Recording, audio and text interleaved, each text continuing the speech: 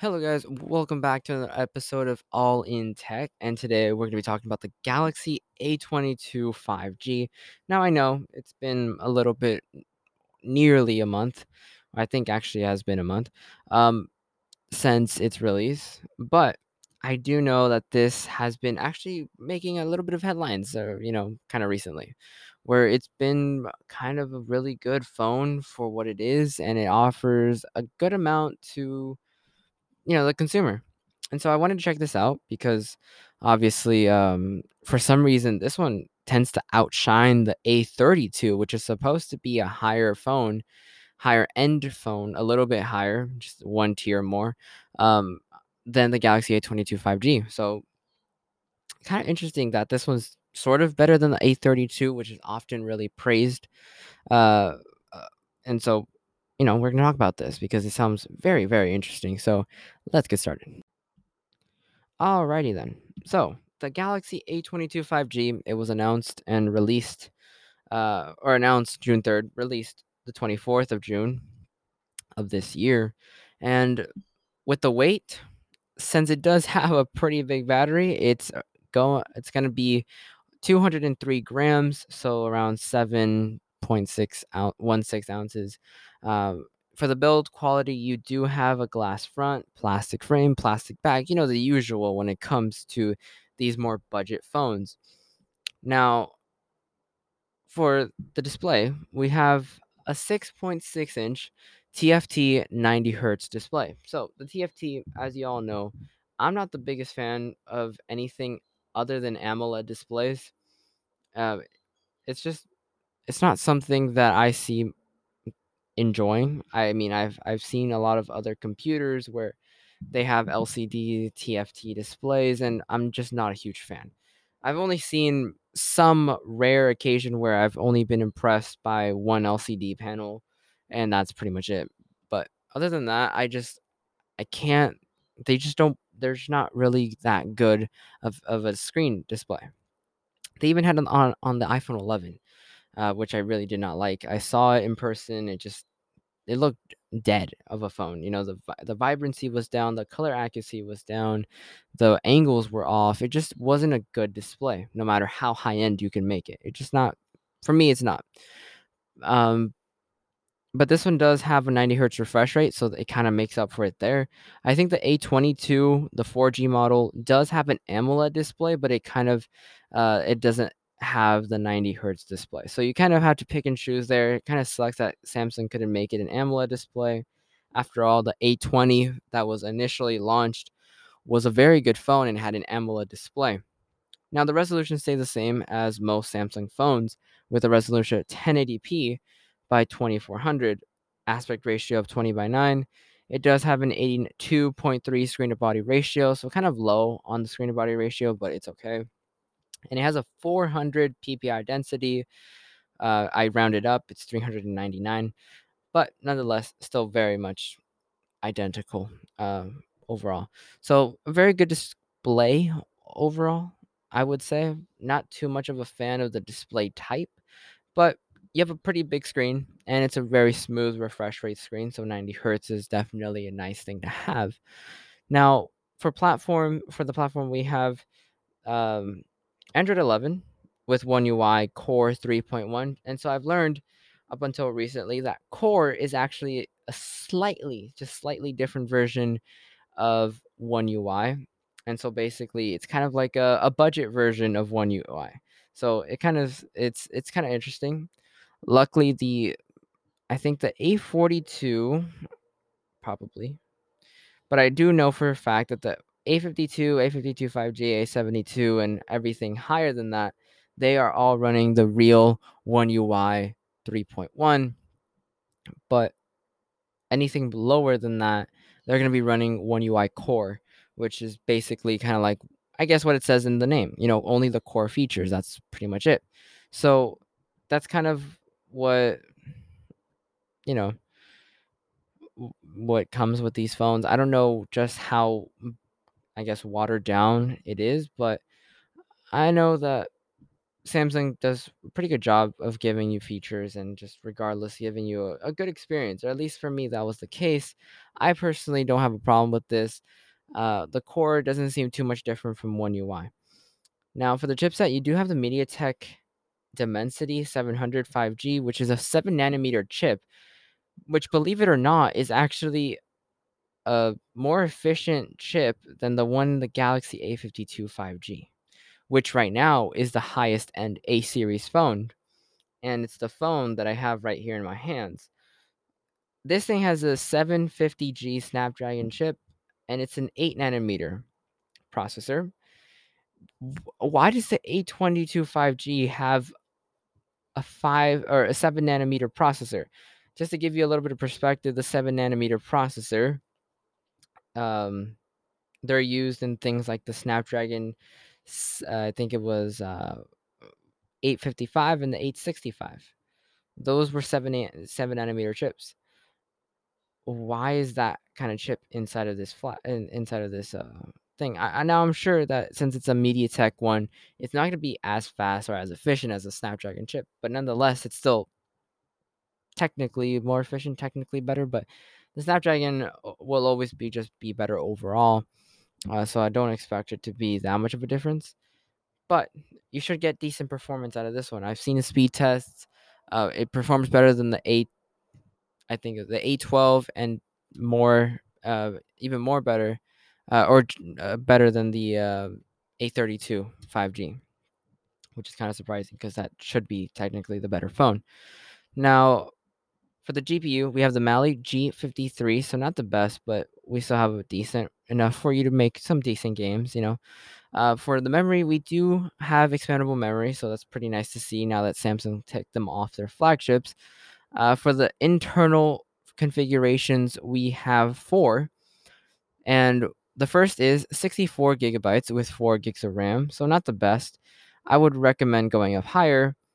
The second one is 128 with 4 gigs of RAM. Again, not the best in terms of RAM. The third one is 128 gigs of internal storage with 8 gigs or 6 gigs of RAM. And then the highest end configuration is 128 of internal storage with 8 gigs of RAM. Personally, that's the one I would buy if you can spare the money. You will get the best performance on that model because you do have a good amount of space. But not only that, you also have a lot of respectable RAM. Because with RAM, I mean, it's just so important because even if you have a good processor but a low RAM, it doesn't end up well, especially if it's a very inefficient RAM. It's just not going to run well. I mean, it just doesn't. So trust me. The A51 from last year, if you please, I do apologize for the screaming in the background if you guys heard that. Um, some crazy neighbors, and if you're the crazy neighbor listening to this, I am sorry. I didn't mean it. Anyway, so we have the 64 megapixel, or sorry, we have the highest end configuration. That's going to be the best performer out of all of these. But moving on to the cameras, we have a triple camera setup here. We have a 48 megapixel main sensor with no fancy optical image stabilization or anything like that. Just a normal primary sensor. So no optical image stabilization like we see on the higher end A series phones. We have a 5 megapixel ultra wide lens. Sorry, I just dropped something. But we do have a 5 megapixel ultra wide lens, which is not a lot for what it is because 5 megapixels is basically nothing. But at least you have an ultra wide lens, I guess. Should be something fun to have. Although I wouldn't rely on its detail or color accuracy because 5 megapixels is really not that much. Now, the third camera is a 2 megapixel depth lens. So as you can see, very budget friendly. These are very budget cameras. 2 megapixel depth is really not going to do much for you. I mean, it could probably do something in terms of portrait mode if you have portrait mode on that phone. But I wouldn't really see it doing anything other than that. Now, for features, we do have a weird recording ratio or recording resolution, which is 1552 at 30 frames per second on the main camera. But on the selfie camera, we have an 8 megapixel sensor with 1080p 30. So kind of strange. Not sure I've seen that before. I don't know if this was a typo in the stats, but I'm pretty sure it was. For sure it has 1080p recording.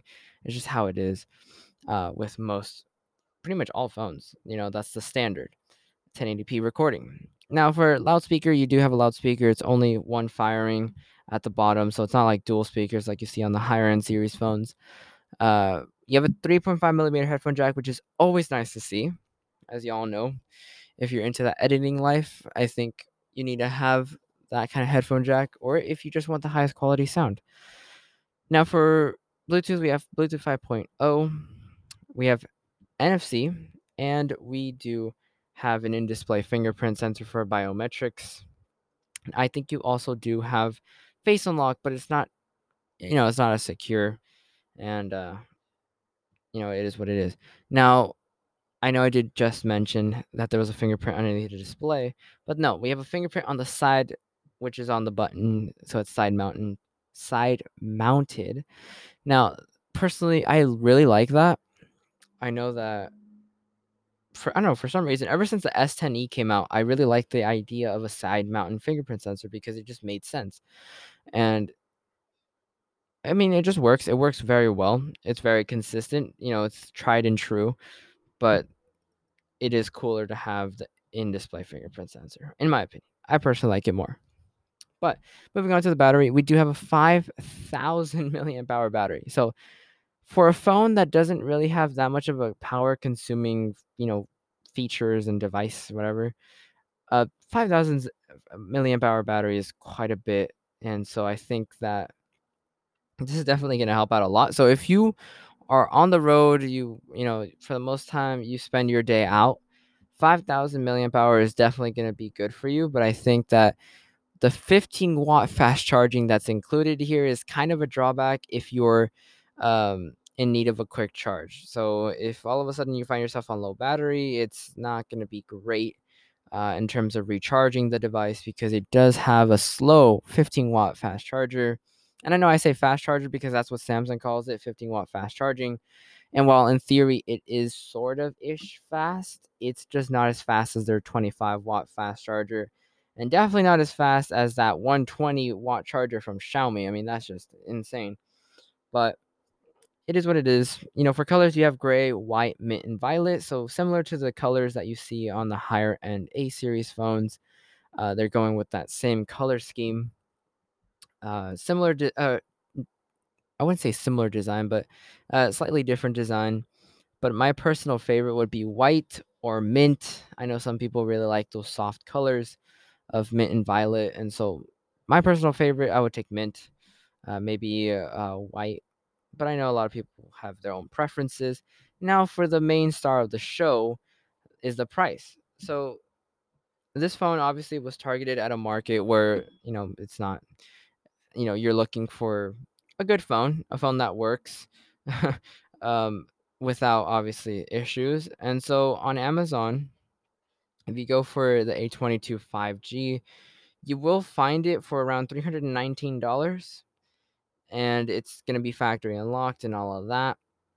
And just, I think for $319, $320, maybe 350, I wouldn't say this is the best deal in the world. Like if you're looking for battery life and decent performance, I think you're pretty much golden here. But honestly, if we were talking about this price, I would honestly suggest the A52 from last year, which is around the same price, believe it or not. It has a better display in terms of display type because it has a super AMOLED display. It may be missing out on that 90 hertz, yeah.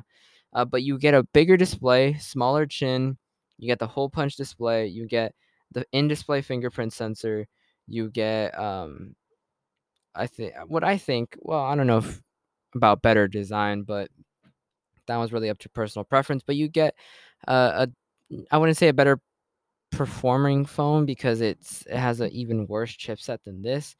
But I'm just saying overall, you get a pretty decent phone. This one seems kind of imbalanced in my opinion. This one just seems to have good amount of features in this end and then misses out in the other end and then goes back to good, then bad. For the most part, the A51 is a good overall phone. The only weakness I would say is the performance of the phone. So if you care about performance more than most other things, then I would think that the A22 5G is a little bit better. But if you care about if you just do normal things on your phone and you're not pushing it too hard, then the A51 I think is a better phone.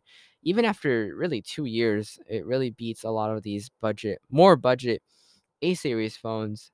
And so, I mean, that's just what I would suggest. But overall, I think it's a pretty decent phone. Definitely big battery, good performance.